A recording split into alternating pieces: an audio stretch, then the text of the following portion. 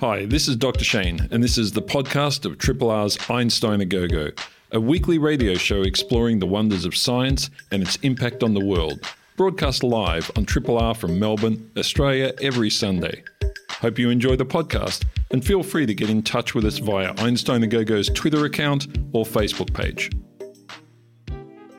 Good morning, everybody, and welcome to another episode of Einstein A Go-Go.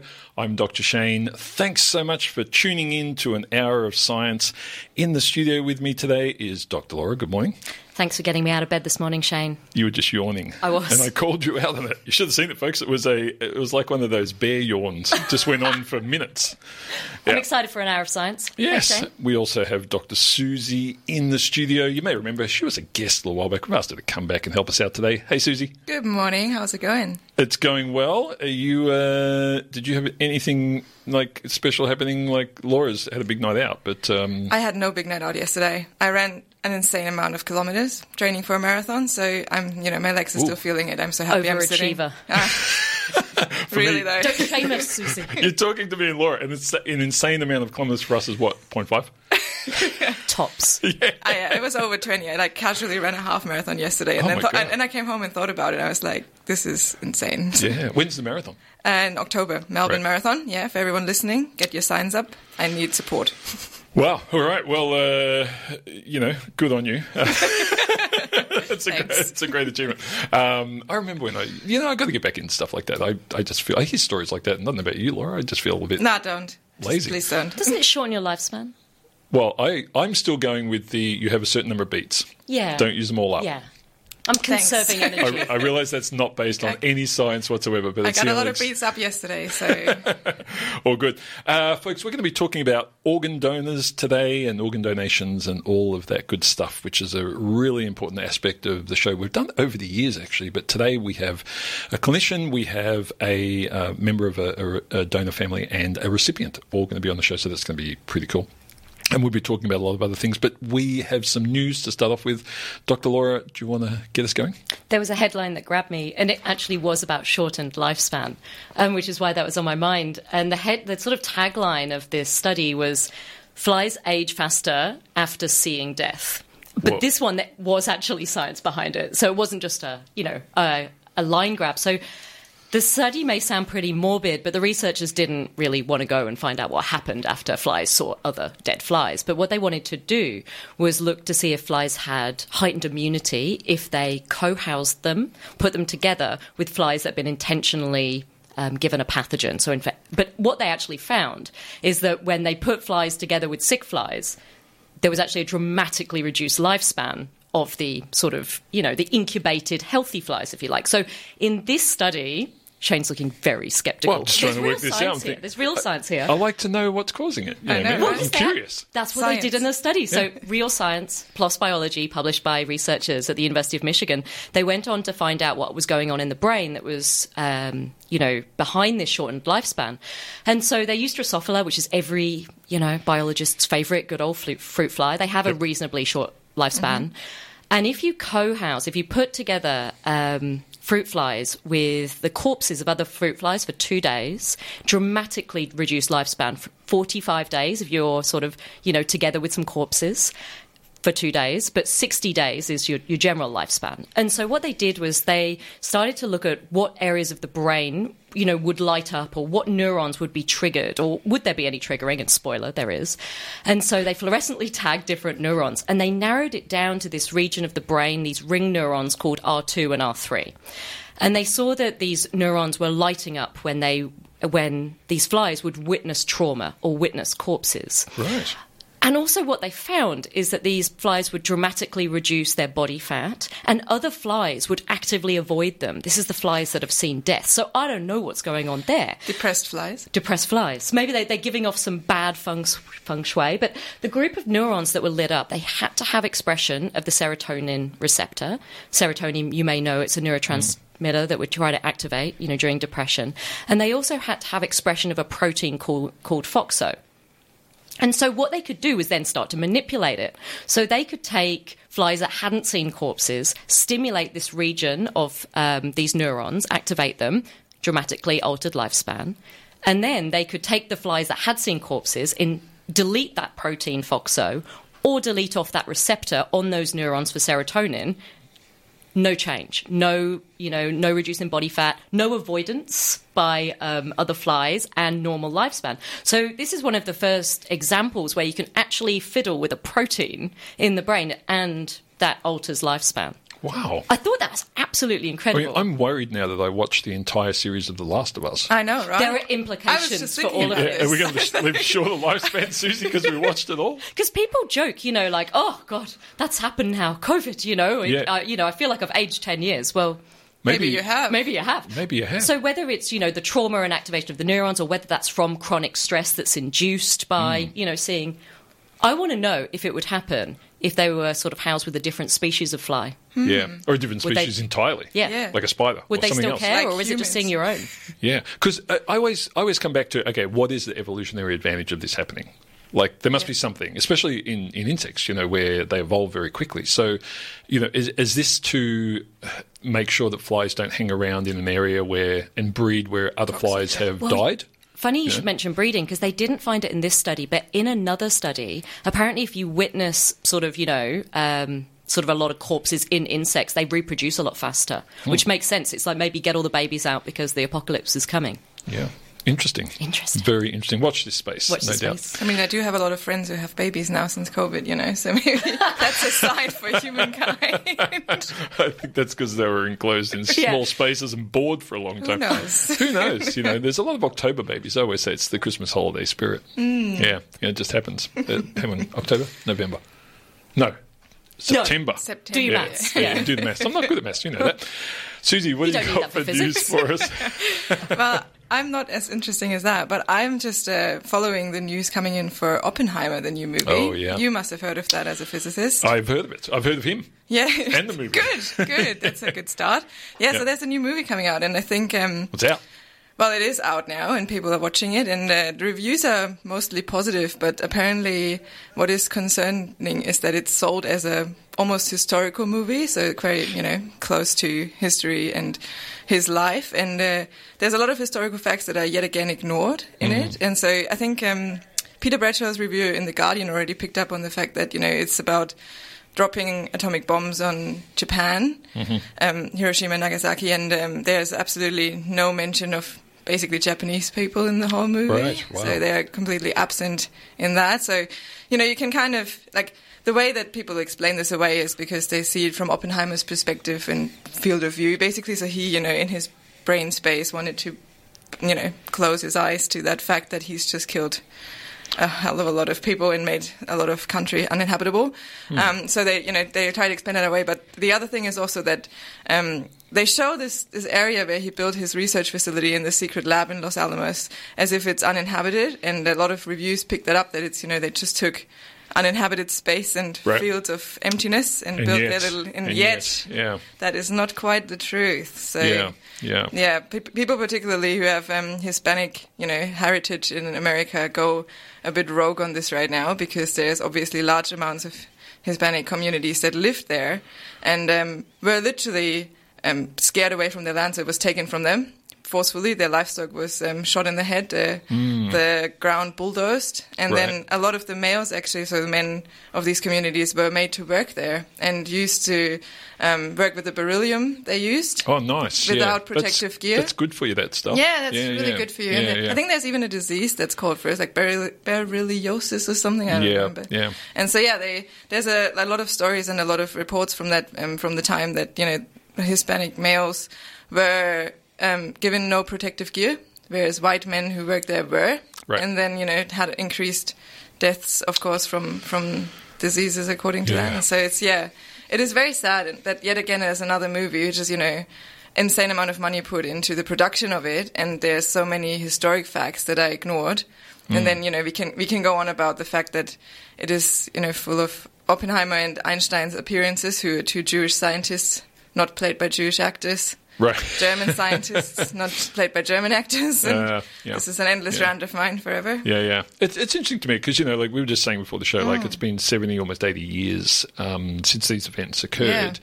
And I don't think you detract from what was an extraordinary piece of history and science and so forth by giving the full, complete story.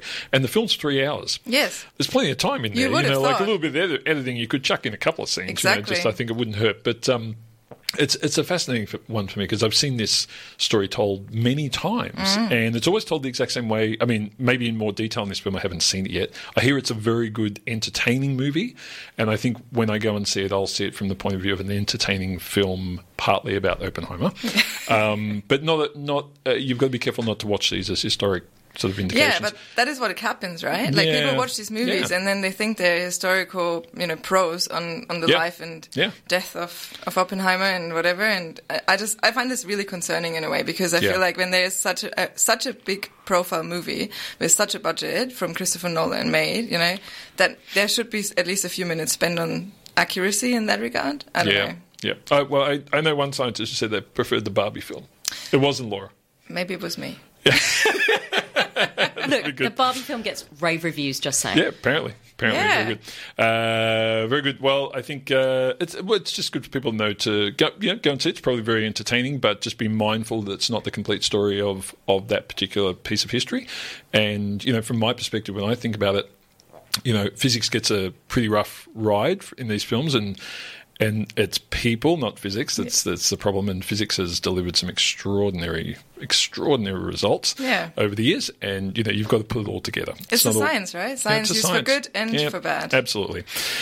Now, speaking of some good and bad news, depending on who you are, actually, so dark matter. We need dark matter out there in the universe because galaxies, believe it or not, spin too fast.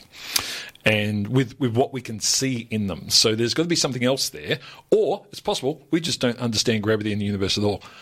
The second one there, not so sure about that. I think we're doing pretty well with our predictions around the universe. But the idea that most scientists are pushing for is trying to detect dark matter. And we actually talked to some of the researchers from that were doing the July lectures in physics, which are still on just last week about this. And the real difficulty, of course, is detecting this stuff because we see its gravitational effects, but it doesn't interact in any other way with us, which is really problematic. So, what does that mean? Well, you have this evidence out there when you look at galaxies that they have dark matter in them and it changes the way in which they rotate or they spin. Some people think actually, no, we don't understand the physics. We don't understand the physics. Now, that's where NGC, New General Catalogue, item 1277 comes into play. This is a very, very old galaxy. It's a relic galaxy. But guess what? No dark matter. They haven't been able to detect the influence of dark matter out to a radius of about 20,000 light years. So that's pretty big. That's insane. And if there is any dark matter, it would be well below 5%, which is sort of getting close to the threshold of there isn't any there. Now, what this means, of course, is if dark matter is not the issue, and it's gravity we don't understand, we would see it in this galaxy. We would see that was still happening and there'd be something going on. But in this particular galaxy that's being it's being studied primarily by the University of Laguna and a whole lot of different people around the world at the moment. But basically what they're seeing is that when they look at the kinematics or the motion that they can detect in the galaxy by looking at the spectra of the light coming out, so things moving away from us versus things moving towards us have different color changes, then they can work out the speed of everything and, well, no need for dark matter in the calculations there, which says if we didn't understand the way things moved in the universe, which is what one of the other theories sort of postulates, we would have that lack of understanding in this galaxy too. But it's all good. It's kind of comforting, isn't it? Yeah, it's kind of comforting. Science pans out. That dark matter, which we can't find, is probably the likely candidate. But it's interesting that this is a big part of the way astrophysics and science works. It's about elimination, right? Yeah. So you keep doing further and further experiments and keep trying to say, is it this? No. Is it that? No. And you keep going until you corner it. And that's what the dark matter search is going to be about. Those sorts of experiments blow my mind. I know, right? Yeah, your stuff in the lab, Laura. Yeah, for someone that works on tiny molecules. Kiddie play by comparison, isn't it? No. You're just dealing with the immune system. Simple stuff. I don't know. At least very small. Very small. Yeah. So anyway, some interesting stuff there. So keep an eye out, folks. If you hear 1277, that's the galaxy of choice. Okay. Apparently it has no dark matter. We'll see. Further studies continue. Triple R. In the studio with us now is Dr. Rohit Costa. He is from Donate Life Victoria and is their spokesman. And also we have a family member of a former organ donor, Rebecca Zappia. Welcome to the studio, Rebecca. Thank you. And Rohit, welcome to the studio. Thank you. It's good to have you both in. Now, this is something, I think probably 25, 30 years ago, I started doing a little bit of promotion here or there on organ donation. I think it was after it ended up on my driver's license or something like that. And I thought, how is this not a thing that's just across the board? Like, it just, as a science person, it seemed really weird to me that it wasn't something that everyone was doing. Rohit, can you sort of speak to like your role there in Donate Victoria? I mean, what's the goal of the organisation? Yeah, the first thing is to really normalise organ donation. People in the community know how important it is, and you've talked about your driver's licence. It's a common myth now in many states and territories in Australia that it's on your driver's licence. In fact, it's only on your driver's licence in South Australia. Right, yeah. I remember it being removed. So that's... but you can check. So you can go onto a website or through your Medicare app and register very, very quickly. But you can check on donatelife.gov.au to see whether you're on there. All you need is your Medicare card. So that's the first thing to tell people to do. Jump on donatelife.gov.au and with your Medicare card. But and just on that, it's opt-in, right? It's not opt-out. It is an opt-in system. Yep. So we know that when people have made that decision to register and talk to their families are in no doubt as to what their decision would be. Yep. That the vast majority of times, families who are always also asked when their loved one is dying in often very tragic circumstances. When families are asked and they know what their loved one would have wanted, they almost always go with that decision. Right. Yep. And at Donate Life Victoria, I mean, what is the sort of remit of the organisation? So we're a government funded organisation, and really what we do is, apart from promote how important organ and tissue donation is to people in the community, we also have very important work in hospitals and the healthcare system as a whole to make sure that systems supporting organ and tissue donation are as streamlined as they can be. Yeah. Now, you're an intensive care specialist at the Royal Melbourne. What does that mean? Are you the sort of person I don't want to encounter as a citizen? Absolutely. Yeah. The last there's a lot of intensive care does a lot of things. There's a lot of support we provide to people having elective operations as well. So but there is a proportion of our patients who suffer sudden, unexpected, tragic illnesses, which require a very high level of support, usually organ support like ventilation or kidney support or other things that mean that they need to be very, very closely watched and nursed in this environment. Yeah. Ray, give us an idea of what parts of the human body we are currently utilising in the organ donor sense. Like, I know we hear a lot about kidneys and livers and hearts, and I suppose to a lesser extent components of the eye. But how much of the body can we utilise? We know that one organ donor can save the lives of up to 7 people, and that's the common the organs that we commonly know that can be transplanted. But there's so much more that can be done to help others. So skin, for example, can save the life of a burns victim. Yep. We know that bone can be used in multiple operations. So one deceased donor can help 50 or more people in bone operations that require bone tissue. There's cardiac valves, so not just the whole heart, which can help someone who needs a heart transplant, but also valve tissue that can, in everyday common operations that are performed. Yeah. And when you look at the science of these transplants, I mean, are there certain areas of the body where we are ahead of others? So are we like, the science around the transplant of lenses from the eye is like, sweet, doing that great. But with things like the kidneys, it's a lot more tricky. I mean, is the science sort of in the same place everywhere, or is there vast differences because of the complexity of the organs? There are differences in terms of immunosuppression, the amount of immunosuppression that's required. Mm. So I'm certainly not an expert in the transplantation side of things, but certainly some organs require more levels of immunosuppression in order to survive well in the person that receives the transplant. Yep. Interesting. Rebecca, now you've gone through a very, very challenging period with the loss of a family member. Talk us through what was happening there back in, pre-2019 and what led to the death of a family member. Yeah, so it's the family member being my husband. Yep. He got diagnosed with cardiomyopathy when he was in his 20s. And his health took a significant turn for the worst in 2019, which meant that he spent a lot of that year in and out of hospital. Yep. We actually found out not long before he passed away that his form of cardiomyopathy is very rare in a genetic form. Right. So he was on the path to being put on the transplant list to actually be a heart recipient. Right.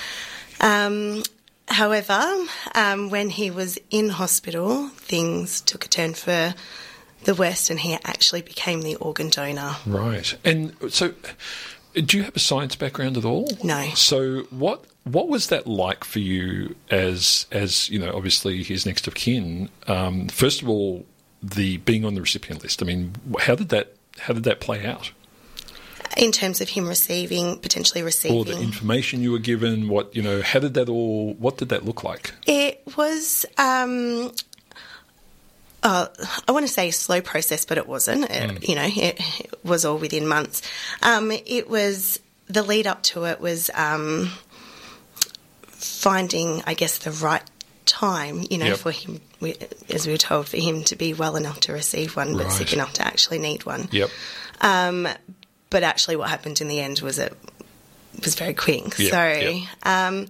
And the turnaround really was a week from him going into hospital with us expecting him for them to get him in a stable enough condition to receive a heart transplant at some stage actually being the other way around. And coming back to Rohit's point there, did you know his wishes with regards to what would happen with his body? We did.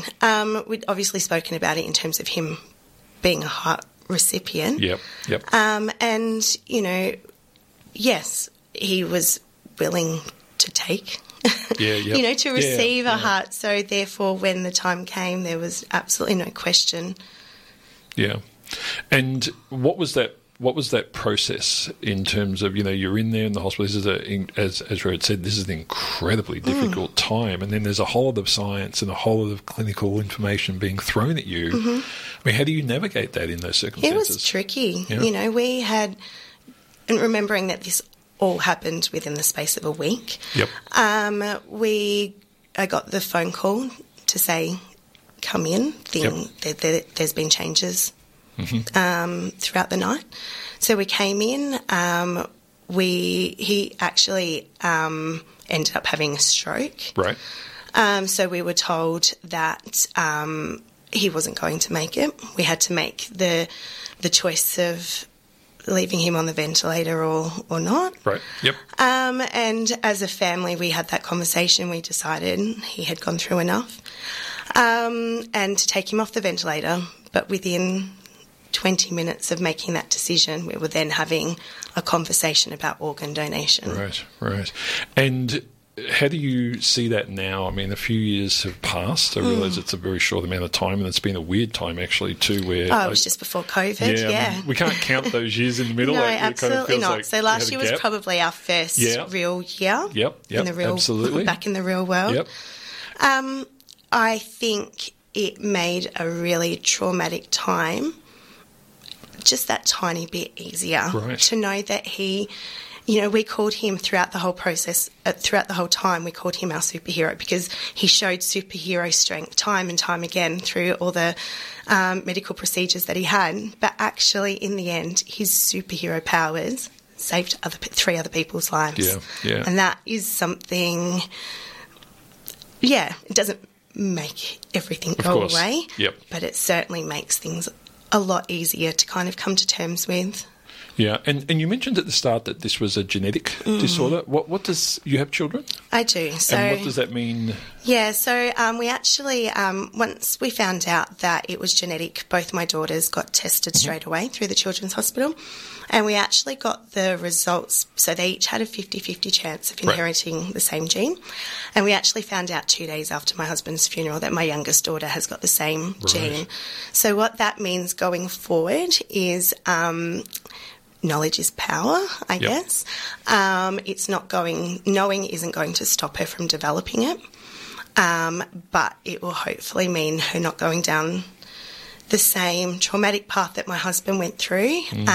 But we are potentially looking at a heart transplant in the hopefully very, very, very far away. Yeah. Well, and 30, 40 years perhaps, our ability to do this, our ability to even grow heart tissue. I mean, we're seeing some extraordinary science at the moment of people actually growing these tissues in little dishes. They're mini organs at the moment, but, some really incredible stuff. So, I mean, there's, we wouldn't have even been talking about heart transplants 4 decades ago. So, this is something that, hopefully is there for your daughter. Absolutely, yeah. You must have a lot of conversations about this with other people. I mean, is this something that you kind of keep away from? Or, I mean, you hear on radio, talking about this. No. Again, as I say, knowledge is power. And if you are not talking about it, it's not... I always say, God forbid you're ever put in the position on either end, Yep. But it happens. Yeah. I certainly didn't expect it to happen to my husband at the age of 40, and I was 36 at the time. So if you're not talking about it and you're not sharing that message, then people aren't going to be aware. Yeah.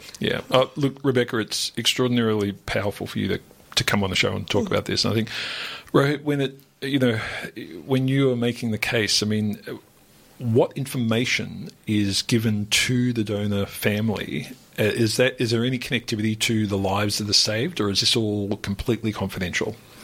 There is an important degree of confidentiality, but at the same time, there is some information given in terms of how many people are helped and rough demographic information, because really these are.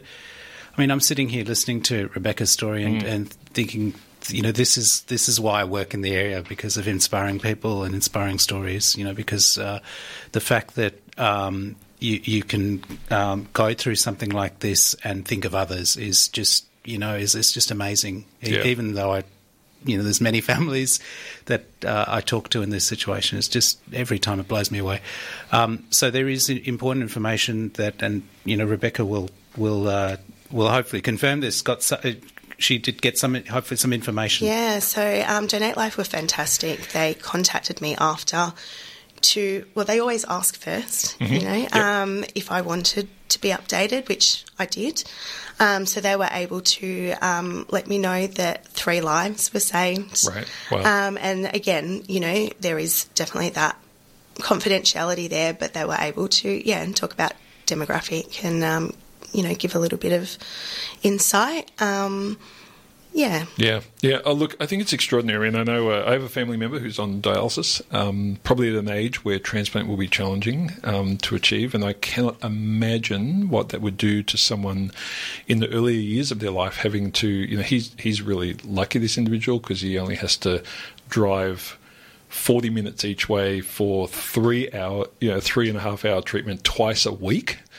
Most people, I think it's 3 times a week. I mean, what that does to your life is extraordinary, and it's very different to what your husband went through. But if you're in that situation in your 20s, waiting for a transplant, like it just there must be many people on the list, right? There are. So there are, in terms of kidneys, for example, there's 1,450 people on the list waiting for a kidney transplant. So for some of these people, it could mean, going back to work, travelling, taking their kids to school, and doing all that sort of stuff that we just take for granted. And and so we should. That's the richness of life. But isn't it amazing when others can share that too? Yeah, indeed.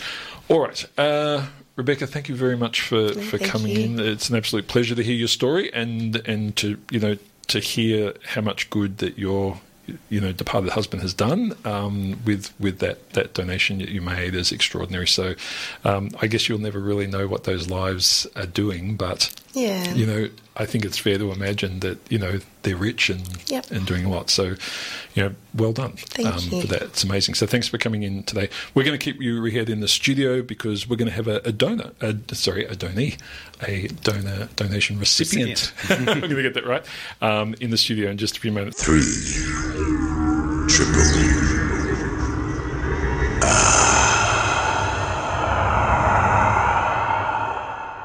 You're listening to Einstein A Go-Go. We're talking about organ donations at the moment on the show, and we still have Dr. Rohit Da Costa, who is the Donate Life Victoria spokesman in the studio, also an intensive care specialist at the Royal Melbourne Hospital, and we have a organ recipient in the studio now, Jessica Chappell. Jess, welcome to Triple R. Thanks for having me. It's great to have you on. Now, give us a bit of an idea of what happened in your situation. You had autoimmune hepatitis. When did this come up?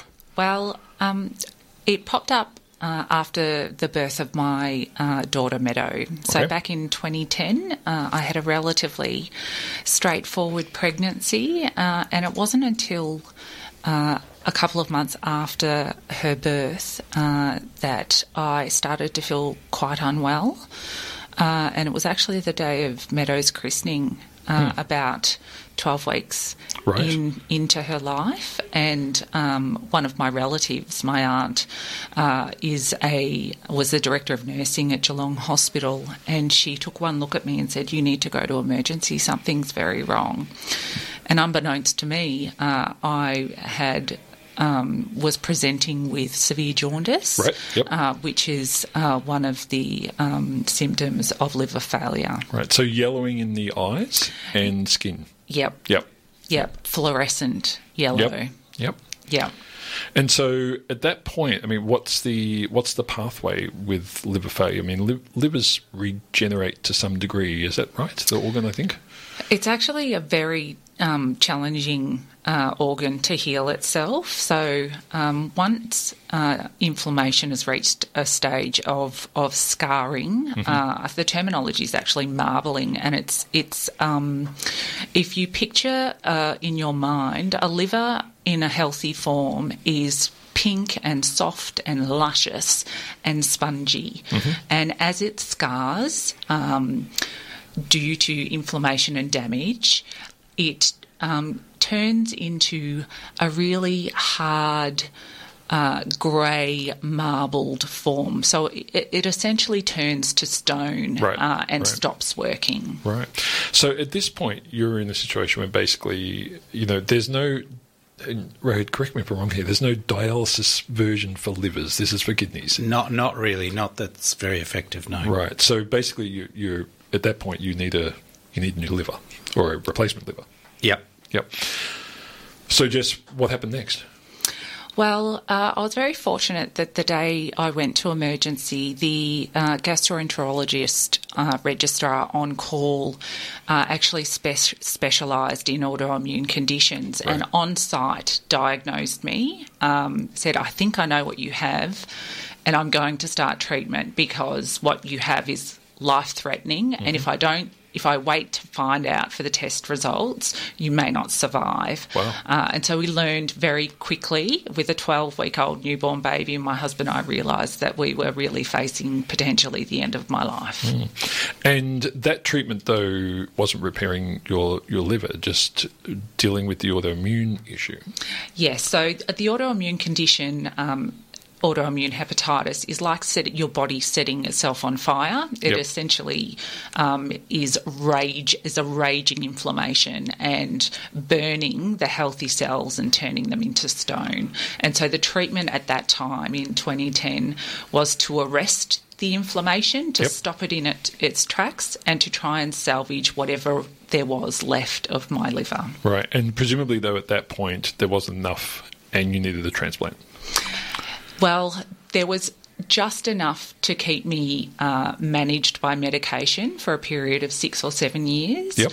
And then towards the end of 2018, my health had degraded to a point where I was in intensive care and quite quickly I was transferred to the care of the Austin Hospital and the liver transplant unit, where we had the conversation that it was really to start working towards being well enough to be considered to be on the transplant list, to be considered for organ donation.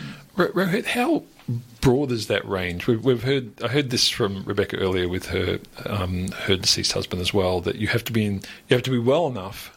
But these people are there because they're critically ill. How do you get them in that range where they can, receive an organ? Yeah, again, with the caveat that I don't really work on the transplantation side of things, but in principle, you want someone to be able to benefit and survive that the procedure itself, as well as the aftermath of the procedure. So you need a certain degree of help, but also they obviously need to be unwell enough to require the transplant. So there is a sweet spot, if you like, and it varies depending on the organ. Yeah. Well, Jess, you were obviously luckily in the sweet spot. So you managed to. How long did you wait for the liver at that point? I waited 14 months. Yep. A little longer than usual, and that was due to the impact of the pandemic. Yep. Because the news isn't in on being able to transplant organs from people that have suffered from COVID, and so at that time, organ donation really condensed. Yep. The donor pool shrank, and as a result, my wait was a little longer than usual. Right. So.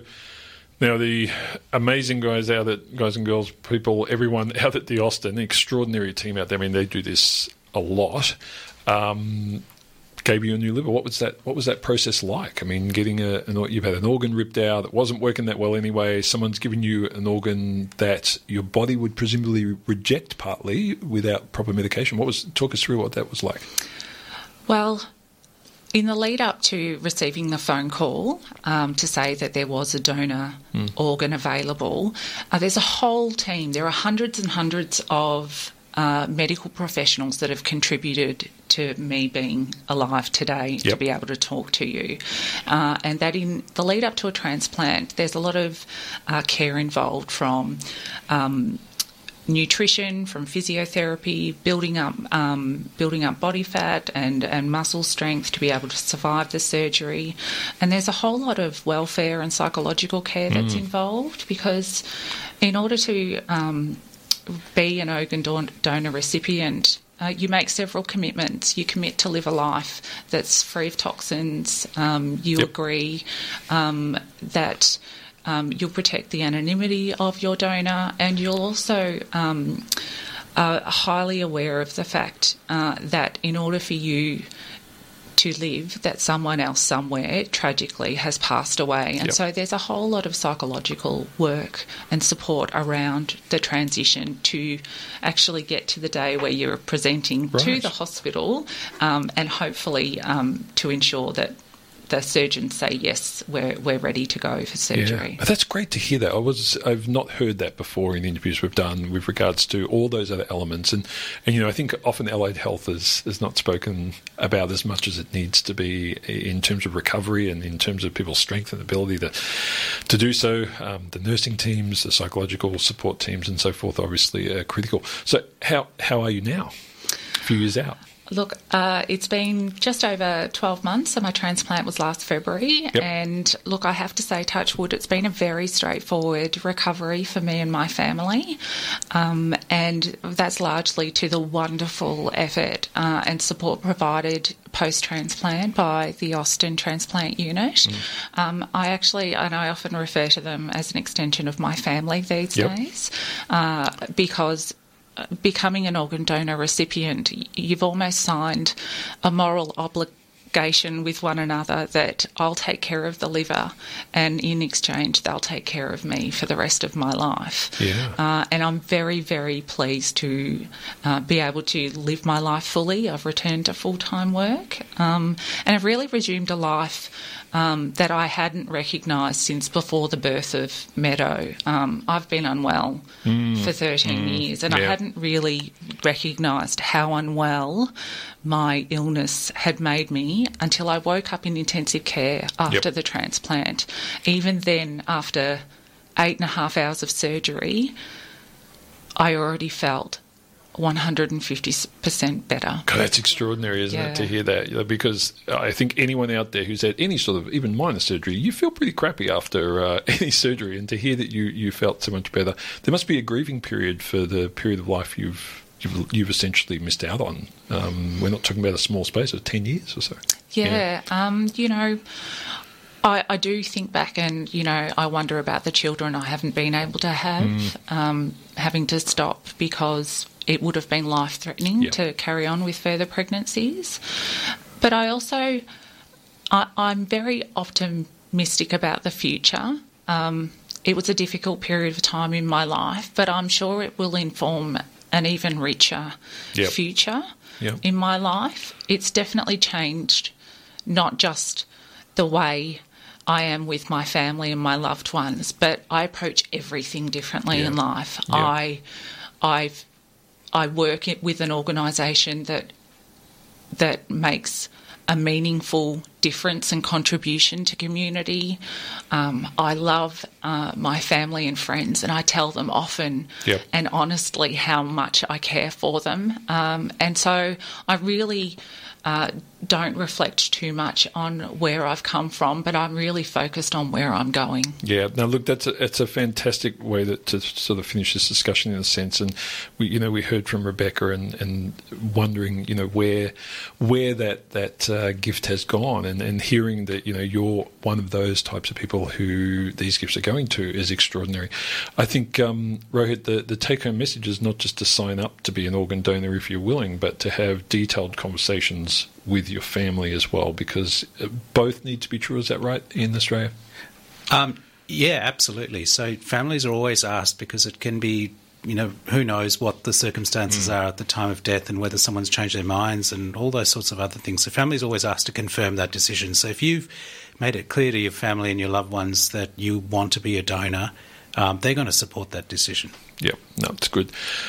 Jessica Chappell, thanks so much for coming in and speaking to us today, and we hope that you have a very healthy, long life, and I'm sure you're going to treat that life a lot better than the rest of us in the studio who haven't gone through such an extraordinary experience. But good luck, and thanks for being such an amazing advocate for donating organs. Great, thanks so much. And Rohit, thanks so much for you coming in as well. And I suppose people can just Google organ donations. Where do they go to sign up? The best way is to go to our website, Donate Life. So that's one word, donatelife.gov.au. And there's a link there to sign up, and a lot more information about organ and tissue donation as well. Excellent. Folks, the science behind organ donations is changing fairly rapidly. I know, having done the show now for about 30 years, the stories we hear now are completely different to the ones that I was hearing when we started. So please, if you are not registered and haven't had that conversation with your family, take the opportunity to do so. 3 triple.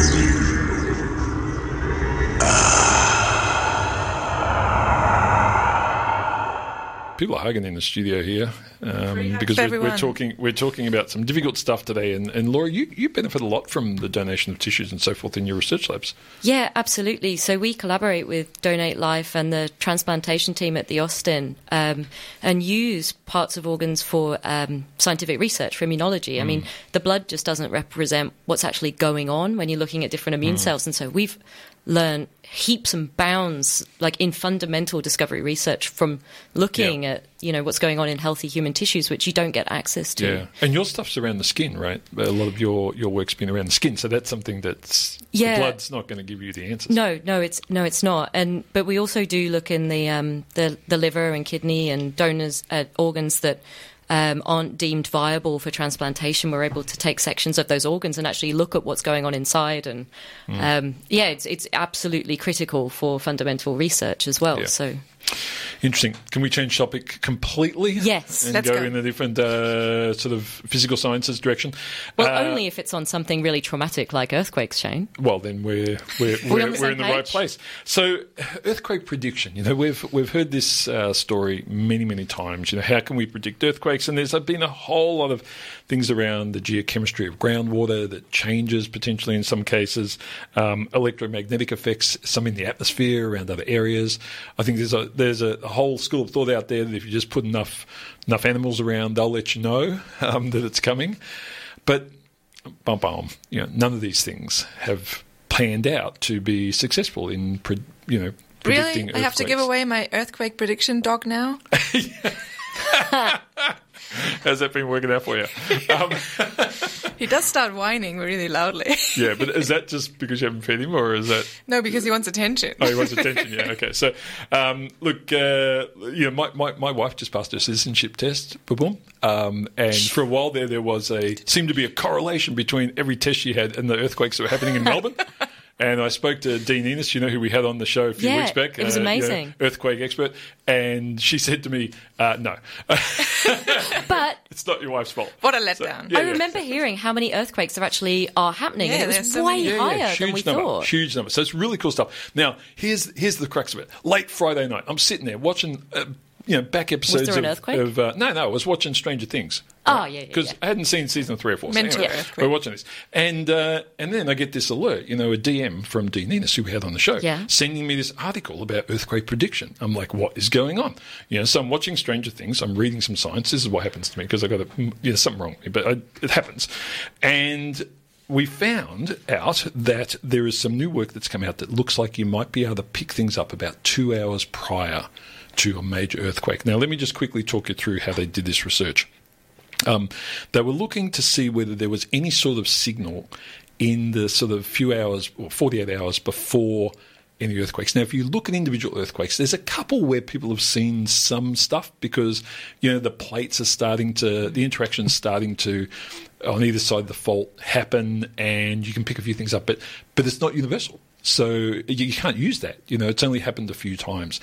And so what this group did is they said, okay, let's have a look at a whole lot of earthquakes. Let's grab all the data. And so they grabbed about 90 magnitude 7 quakes and they stacked all the data together and looked to see if there was any signal in the hours beforehand. And what they found is that there is. So they found in a 2-hour window prior to these quakes, there was a very small, subtle signal indicating that something was about to happen. Now, here's the crunch, right? The only reason they could see this signal is because they stacked them all together. So, that's sort of coming out of the noise at that point. Mm-hmm. So the way to think about this, folks, is if you stack noise on top of itself, you get noise. But if there's a little signal in there somewhere, that adds up differently to the way the noise kind of cancels itself out, whereas the signal will add up and get bigger and bigger and bigger as you stack it. And in this case, they found that there was a signal that they could detect. Problem is, it doesn't work for individual earthquakes at this point in time. Damn, because I was going to ask, it was like 2 hours. That gives you enough time to switch important things I know, off. Right? Well, in fact, Leave. 5 minutes would give you enough time to switch off gas mains, etc., get out of certain buildings, etc. So, stabilise patients who are in hospitals, in critical care, all sorts of things. But the problem is at the moment, it looks like they need to be able to measure a large number to do it. But what does this tell us? The data science is powerful. Yeah, but it also tells us that there is something going on prior. Mm-hmm. Yeah. So we don't yet have the capability to detect it, but it's there. And if we stack enough of this data together, we can see it. Yeah. So now there's some controversy around it. People saying, "Oh, did you correct for this? Did you correct for that?" And actually, they did some really interesting aspects around that to make sure that the data was was legit. But imagine that, we're at the forefront of what potentially could be detection capabilities. Amazing. For Yeah, earthquakes. like technology in the future will definitely be more sensitive, and Absolutely. then eventually you'll be able to detect that and save so many lives. Now, problem is, of course, you got to be right. You can't be. Next conspiracy theory is coming along nicely. It's hard, isn't it? You've got to, you can't evacuate towns unless you've got a reasonable chance of being correct here. So there's a lot of work ahead of them. But the principle is there. So there is something happening. And if they can see a signal somewhere, it means it exists. And that's kind of cool. So hence Dean Ninnis and I exchanging DMs at 9 o'clock at night on a Friday. Distracting you from Stranger Things, that's huge. Oh, no, I was still watching Stranger Things. I was watching multitasking. If it's the latest season, it's not much distraction anyway. What? Controversial. Jeez, I that's know, outrageous. unpopular opinion. That's outrageous. I'm loving the current season. Anyway, Dr. Laura, good to have you in the studio. Great to be here. Thanks for having me. Dr. Susie, good to have you back as well. Always a pleasure. Folks, in a moment we're going to hand over to the team from EDIT, but we hope you've enjoyed this episode. We've run a little bit into the medical space this week, but and we will next week too, I'm afraid. But I am, think these are really important discussions, and the Donate Life group contacted me about talking more about organ donations. And haven't done it in about a decade. So I thought it was probably time that we talk through. And a huge thank you to our two guests today, both a member of a donor family and a recipient. And our third guest, is Laura's pointing a third finger at me, from Donate Life Victoria, which is just an awesome organisation. We only have a few weeks until the Radiothon, which is pretty exciting. So that's all coming up. We've got a whole lot of good science coming up for you in the coming weeks. But until then, have a wonderful Sunday. Remember, science is everywhere. I'm Dr. Shane. Thanks for listening, and we'll hand you over in a moment to the team from EBIT. Hi, this is Dr. Shane. Thanks for listening to the podcast of Triple R's Einstein A Go-Go, a weekly radio show exploring the wonders of science and its impact on the world. Broadcast live on Triple R from Melbourne, Australia, every Sunday. Hope you enjoyed the podcast, and feel free to get in touch with us via Einstein A Go-Go's Twitter account or Facebook page.